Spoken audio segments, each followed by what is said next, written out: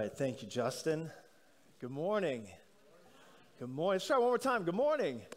Good morning. It's good to see you this morning. Good to be in worship together. And as Justin said, we're going to continue this sermon series we started last week on facing anxiety. And we're going to get there in a moment, but very excited about Joseph and Asenat and their new baby. And I wanted to point out where these flowers next to me came from as well. Carol Mills is sitting in the back row, and I'm sure she really loves it when I call attention to her in the middle of the service. But yesterday with her family, we had a beautiful service in time celebrating the life of not only her brother, but also her father. Both named Bill Whiteman, both passing away from this world over the last few weeks.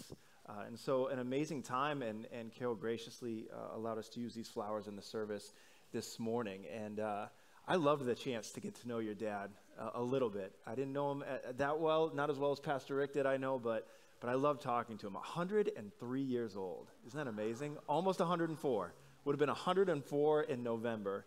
And there's not that many people that can say they were born the year the Red Sox traded Babe Ruth and watched all those losing seasons.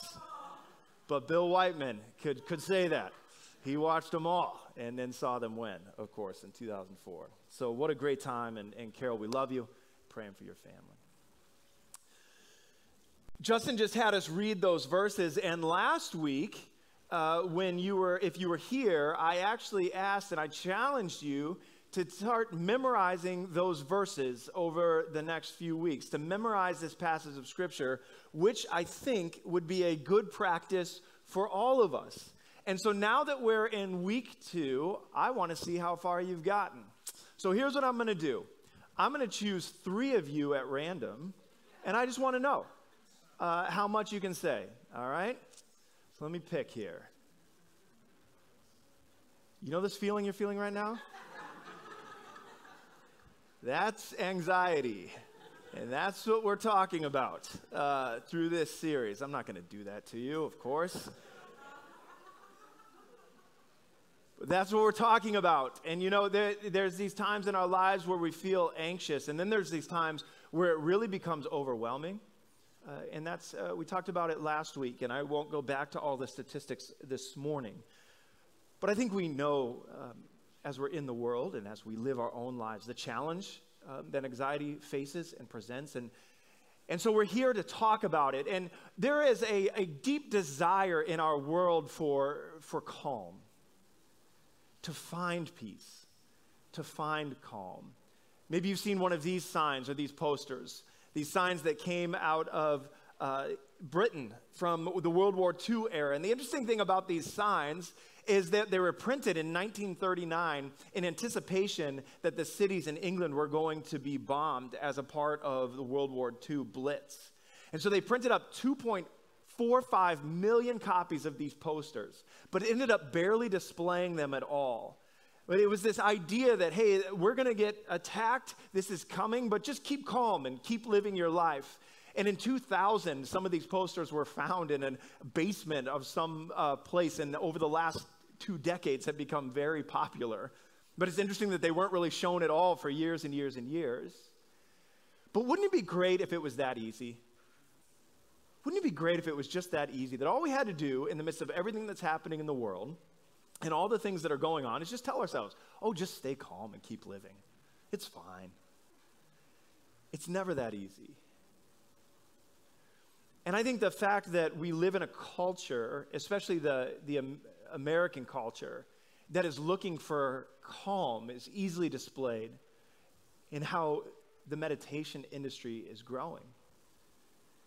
In 2019, 52 million downloads happened of apps that promise calm. And the Calm app itself has over 100 million downloads. And the projections that I read are that by the end of 2022, by the end of this year, the meditation industry, it's an industry now, in the United States, will be just over $2 billion in revenue. And I don't say that to necessarily speak against that growing search for calm. I'm just saying I think that those statistics reveal that we live in a culture that's searching for it. People want this. They're looking, and you and I are looking, in the midst of all that we have going in this world and in our lives, the busyness, the hurriness, everything else, to find a sense of calm. Now, I know what our culture says about where to find it. You could Google and you could find the apps yourself. You could read the self-help books. You could watch the daytime talk shows and find all the advice that you want about staying calm. Here's what we're doing these 5 weeks. We are asking ourselves, what does God say about it?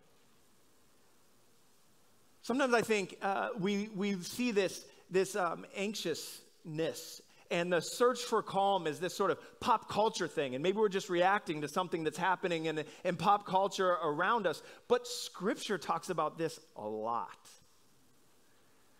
And so what does God have to say about finding calm and peace in our lives? And so to do that, we're resting our home here is in this passage in Philippians 4 and talking about some other verses as well throughout Scripture in this series that help us understand the concepts that the Apostle Paul brings up in these verses a little bit better. And what we're doing is each week taking a little bit different section of these verses. Last week, we looked at the very first section and said, rejoice in the Lord always. And as Justin said, we said this, when what is unknown makes you anxious, celebrate what you know about God. And I want to give you a little bit of a preview as to where we're going in the next couple of weeks. Today, we're talking about this phrase that you see in the text, let your reasonableness be known to everyone. We'll talk about that in just a moment. And then we're going to talk next week about the prayer section. Present your requests to God, Paul says.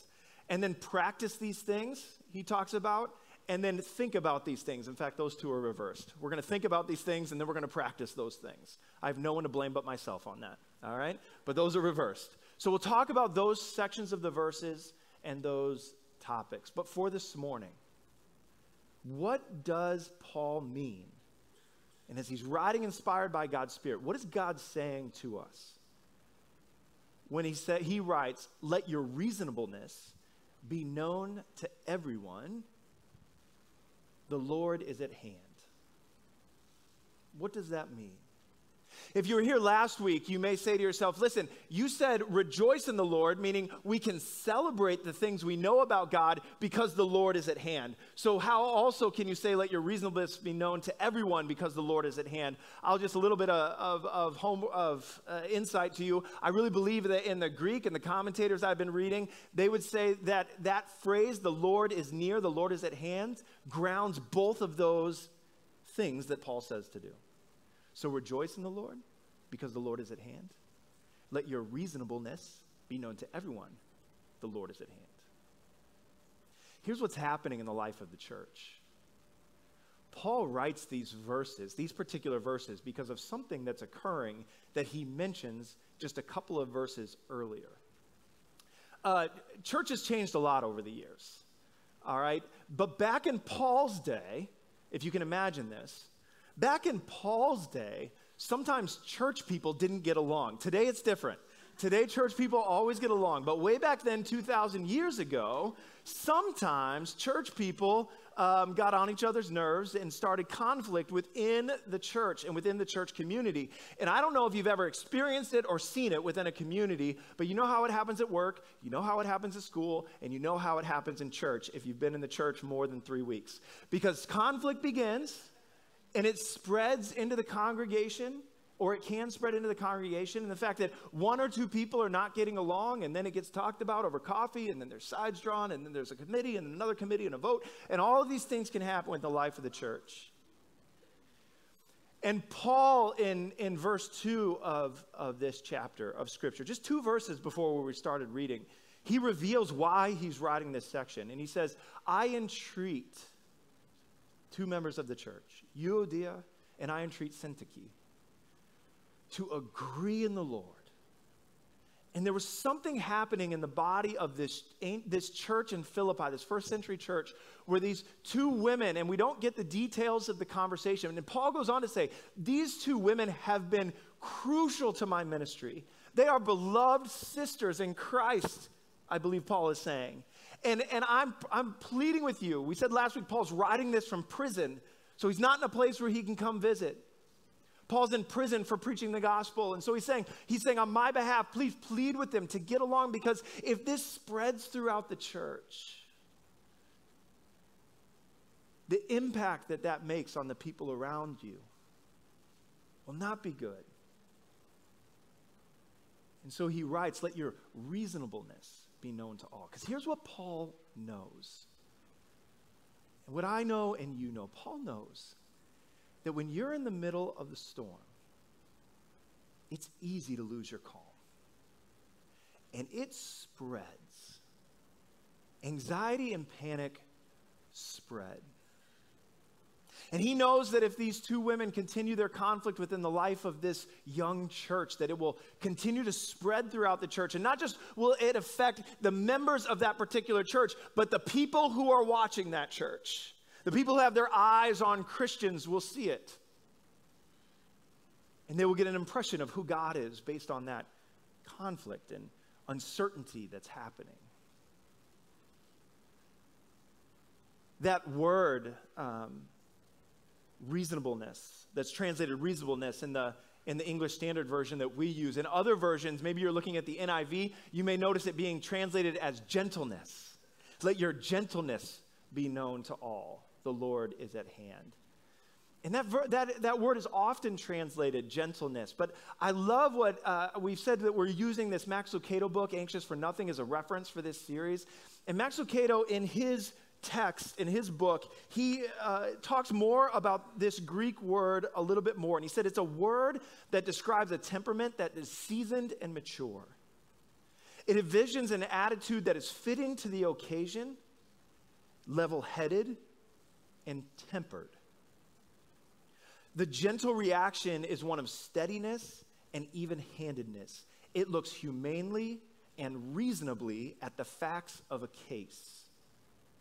Its opposite, Lucado writes, would be an overreaction or a sense of panic.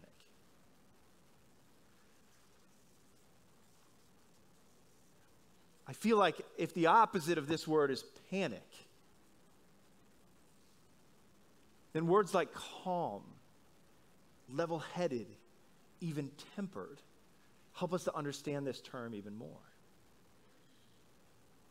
Paul is saying to the church, be careful.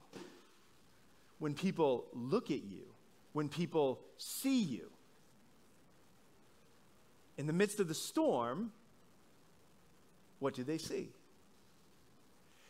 You know, it reminds me, it happens in the church. It can happen in the church where when you're in the midst of the storm, it's easy to lose your calm. It certainly happened to the disciples. This is the story that came to my mind as I thought about this verse and how panic can spread. And some of you may know this story. It's a story that's fairly well known, even if you're newer to the scriptures. But there's this moment in Mark chapter 4 in Jesus' ministry where Jesus has been teaching by the water all day. And at the end of the day, after a long day of teaching, he sends his disciples, he and his disciples decide to cross the sea that he's been preaching on. And if you look in Mark chapter 4, verse 35, this is what we read. On that day, when evening had come, he said to them, "Let us go across to the other side." And leaving the crowd, they took him with them in the boat, just as he was, and other boats were with him. And a great windstorm arose, and the waves were breaking into the boat, so that the boat was already filling. But he, that's Jesus, was in the stern, asleep on the cushion. And they woke him, and they said to him, "Teacher, do you not care that we are perishing?" And I love that picture, because if I think about when being caught in the storm, how panic can spread, how we can lose our calm, I think the picture I get of the disciples caught in a storm out on the sea, not just in one boat, they're all in the boat with Jesus, it sounds like, but there's other boats around them, and you can imagine the waves crashing over the bow of the boat and over the sides of the boat. I just can't help but picture like one of those deadliest catch boats out there, and the waves are crashing over the side, and the one disciple starts to panic and says it's too much, and they're looking at the other boats and watching those boats struggle. and then another, and then another, and it gets to the point that panic has spread to the point that they're angry at Jesus. They're upset. Here he is asleep in the boat on a cushion. And they wake him up and they say, "Teacher, don't you even care that we're perishing?" Paul was worried about a sense of anxiety spreading in the church and the impact that would have. The disciples, when they were in the storm, anxiety spread quickly. And I think the same thing happens to us.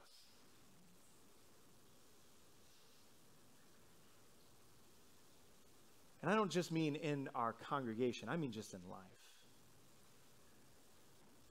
There is so much to be anxious over, so easy in the storm of this world to lose our calm, and it spreads so quickly. And I think in a very unique way in our day and time, there are people that know this and use it to their advantage. I really like reading two authors. Their names are Chip and Dan Heath. And they've written a number of books, a number of New York Times bestsellers. They're brothers. I can't remember who works where, but one of them is a professor at Stanford. One of them is a professor at Duke. I imagine their parents are incredibly proud. And they write these bestseller after bestseller. And in one of their books called Made to Stick, they talk about the power of knowledge gaps. If you want to get someone's attention, they say, create a knowledge gap, and people will listen. And they said our news cycle uses this very effectively to gain attention, but what it does is it creates a sense of uncertainty or a sense of panic or a sense of anxiety within us so that we keep our eyes glued to what's happening. This is how it works. You're watching the nightly news. You say to yourself, well, I think it's about time that I go to bed. And then the person comes on the news and they say something like, are there rats in the kitchen at your favorite restaurant? Find out after the break. And you say, I don't know, I wasn't even thinking about that. But are there rats in my kitchen? In the kitchen at my favorite restaurant? I better stay up a few more minutes and watch this. That's a knowledge gap. And then they come back and they say, no, it's not your favorite restaurant. You know, there's rats at some other restaurant that you don't like to go to. But do you have bed bugs? We'll find out after the break. And you're like, well, I'm not going to bed now until I know if I have bed bugs. Those are knowledge gaps. And social media and the 24-hour news cycle use this very effectively because they know if they create panic, create knowledge gaps that are filled with anxiety, people will start watching. And Paul says, church, be careful.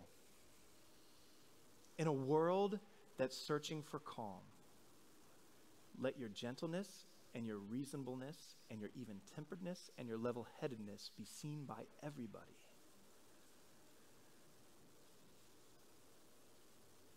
And to the disciples, we're going to see Jesus' reaction in just a moment to their anxiety and their panic. And I wonder what Jesus and the Apostle Paul might say to us today. As we see the storms that are happening in our world and in our life, there are so many different ones that we could go around and name. How are we doing, follower of Jesus? How are we doing, Christians? In letting our even-temperedness and our level-headedness and our reasonableness and our gentleness be known to a world that's searching for that. It doesn't mean that we're not people of conviction.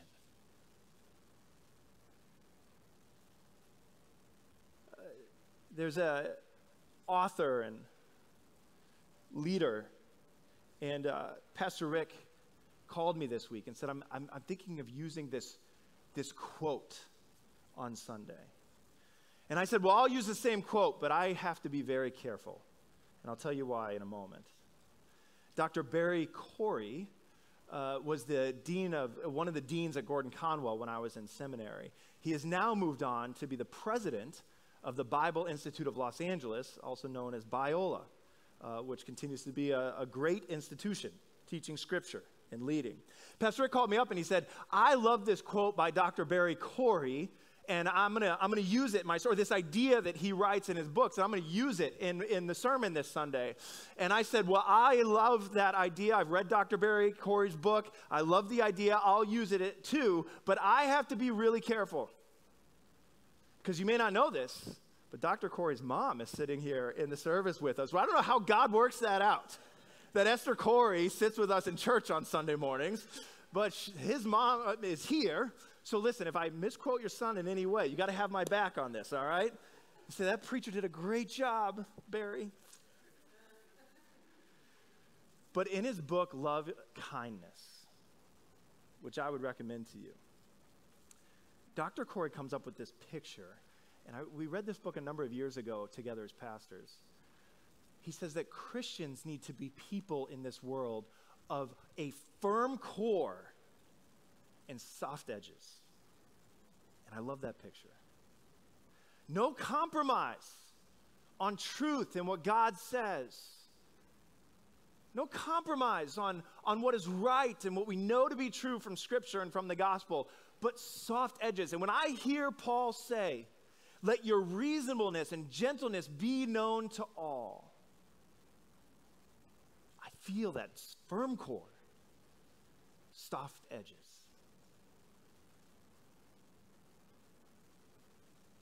Jesus with his disciples, verse 39. He wakes up. And I love that he doesn't even say anything at this point. But he wakes up and he rebukes the wind and said to the sea, peace, be still. He doesn't say anything to his disciples. He speaks to the storm. And the wind ceased, and there was a great calm. And he said to them, why are you so afraid? Have you still no faith? And they were filled with great fear and said to one another, who then is this, that even the wind and the sea obey him?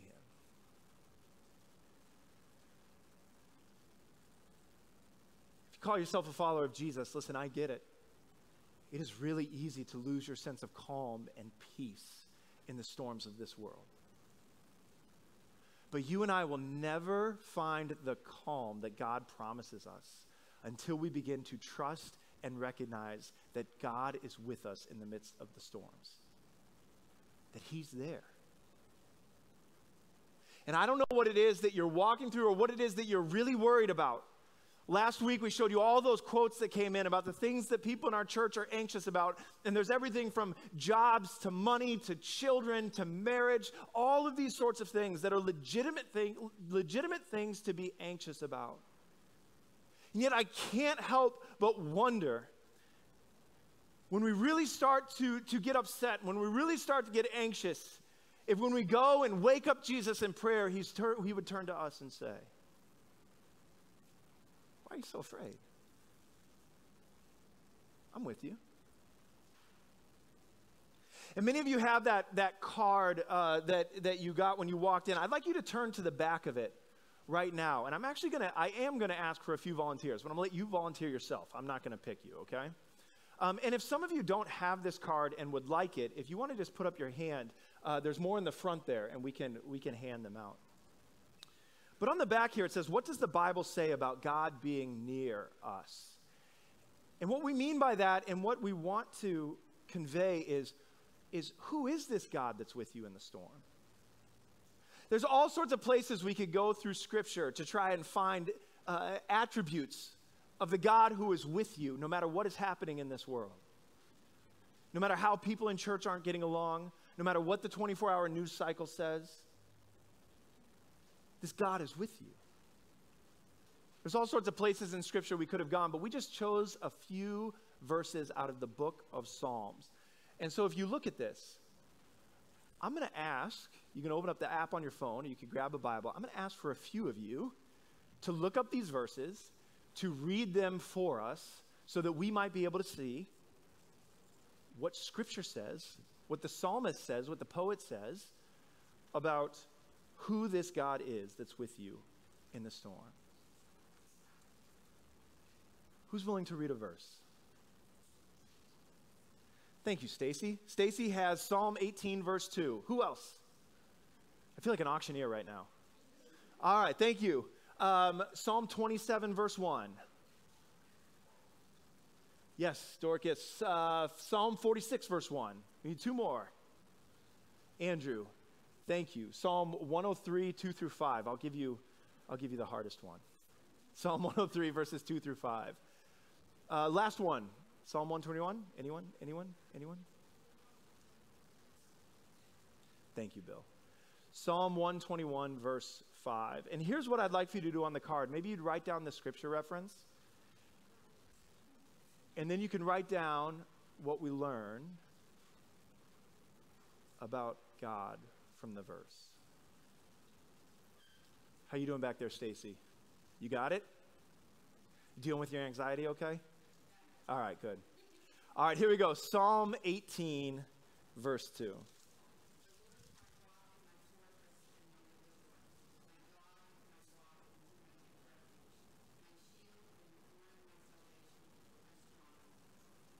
Thank you, Stacy. Think about the words that the psalmist uses in that one verse. Rock, fortress, deliverer, refuge, shield, the horn of my salvation and my stronghold. Psalm 27. Is that here? Yeah?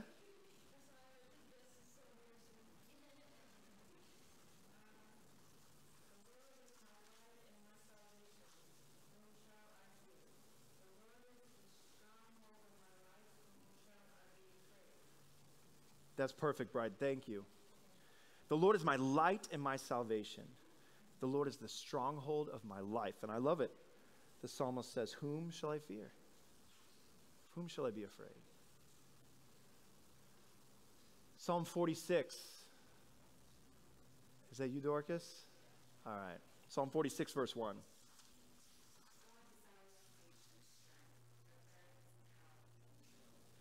I love it. God is our help, our refuge and our strength. He is our help in trouble. Andrew, Psalm 103, verses 2 through 5. There's a lot in here, so try to capture as many as you can.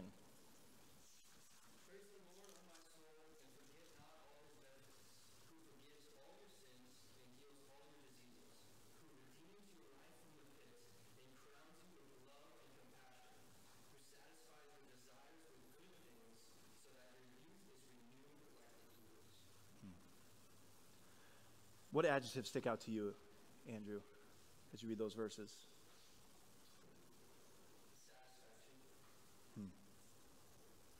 Who doesn't want their soul to be satisfied? God's the one that does that. Bill, Psalm 121, verse 5.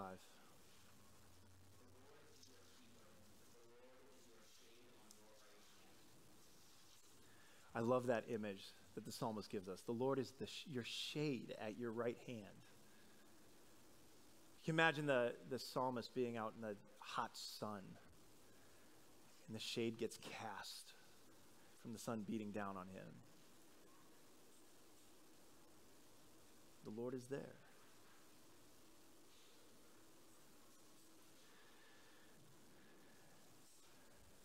In his book, Max Lucado tells the story from an author who said that one day he found a stump in his backyard, and he got some tools, and he hacked away at the stump the whole time, and it was a long day.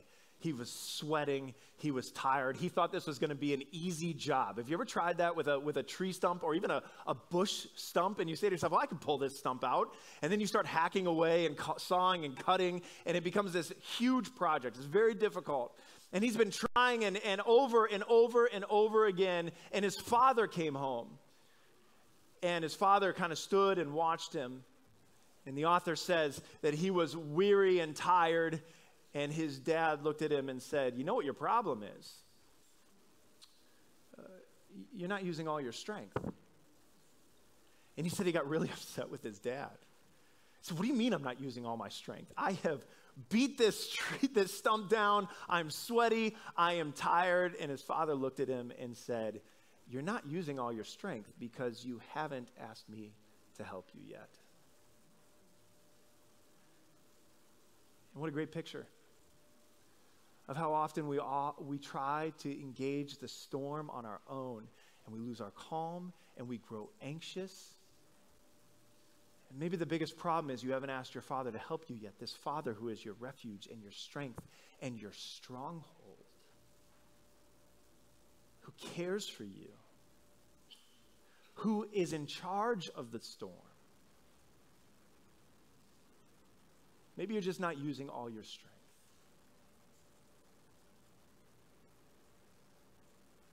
I think this is important for us as Christians. I don't know how you interpret it, but when I read Scripture, and Scripture talks about what is coming, it gets harder for Christians before it gets easier. And so, how will we act if it gets harder in our culture to follow Jesus than easier? Paul says we should be so filled with calm and peace by the Lord who is with us that our gentleness and even temperedness is known to all. It doesn't mean there's compromise. Firm core, soft edges. But it does mean that the world that is looking for peace and calm and satisfaction of their soul might be able to look at those who follow Jesus and say, I want to be near the person that you're near. Because that works. And I tried the Calm app and I paid him $10 a month and it didn't work. But whatever you're doing, it works. And I want to be near it. And I think Paul's saying to the church, he's saying to you and me, when what is unknown makes you anxious, be contagiously calm. Be contagiously calm. When someone is able to bring the peace of Christ into the storms of this world, it is an amazing experience, and other people want to know where it comes from. I'm going to invite our worship team to come forward, and as they come, we prepare to close out our time together this morning. I want to tell you just a quick story, if I can. Some of you that have been around Mount Hope for a while, you know that we have two church locations. We have one in Burlington and one in Belmont. And we used to only have a church in Burlington until about 6.5 years ago when we started this congregation. And there's a gentleman that still attends the church in Burlington that has been somewhat of a fixture in that congregation for quite a while. His name is Edgar Bartlett. I see some of you smiling because you know Edgar. If those of you who don't know Edgar, he moved as a young man from Barbados to the United States. And I remember one time I was helping Edgar move, and I think he has had every job that you could possibly have. I was helping him clear out his desk once, and I found a barber's license, and I found his driver's license from when he drove an MBTA bus, and I found his real estate license, and I said, Edgar, what job haven't you had? But he has done so many things throughout his years. He's 98 years old right now. About 15 years ago, I think it was that long ago. It might be shorter than that, so forgive me if I'm misremembering. 12 years ago, 10 years ago, something like that. There was a woman in our church named Mary O'Brien. I used to love Mary. Mary would fill in the front desk of Mount Hope when our normal office manager was out of town. And she didn't know how to do anything.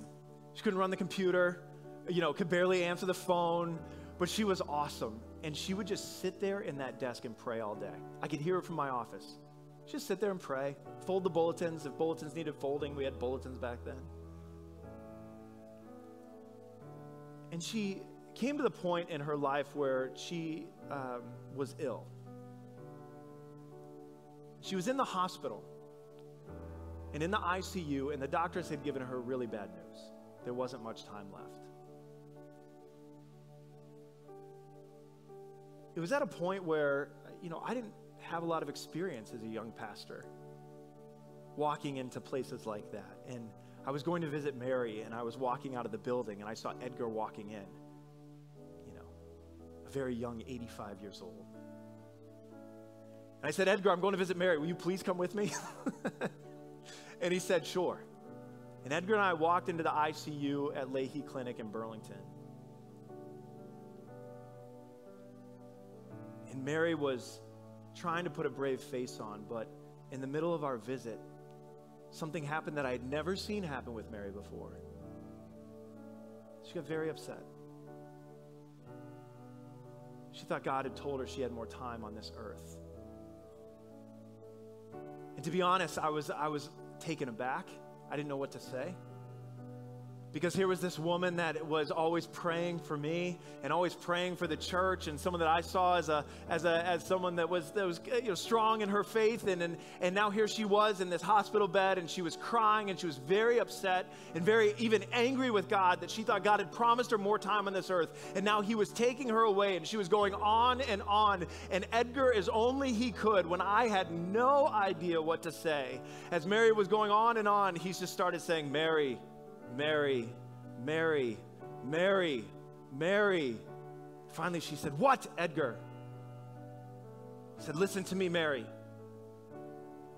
God created you and loves you and knows you and is waiting for you. And whether it's tomorrow or whether it's 5 years from now, you are going to see him face to face, and he is going to welcome you into his arms, and you will be in his presence for eternity. You know this is true. Everything went quiet. She smiled. She said, I know. And I thought to myself, see, that's how I want to know Jesus.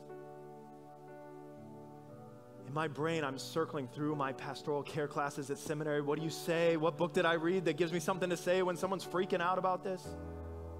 But see, Edgar just knew who was with him in the storm.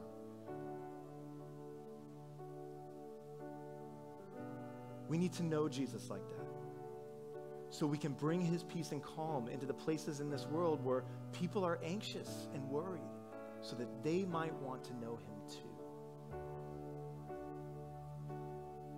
Church, if we get all caught up in the storm, we're going to look like everybody else.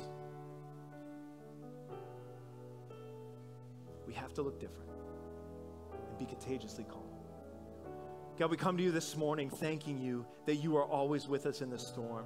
And God, this great challenge in a world that is so uncertain, to let our reasonableness and our gentleness be known to all.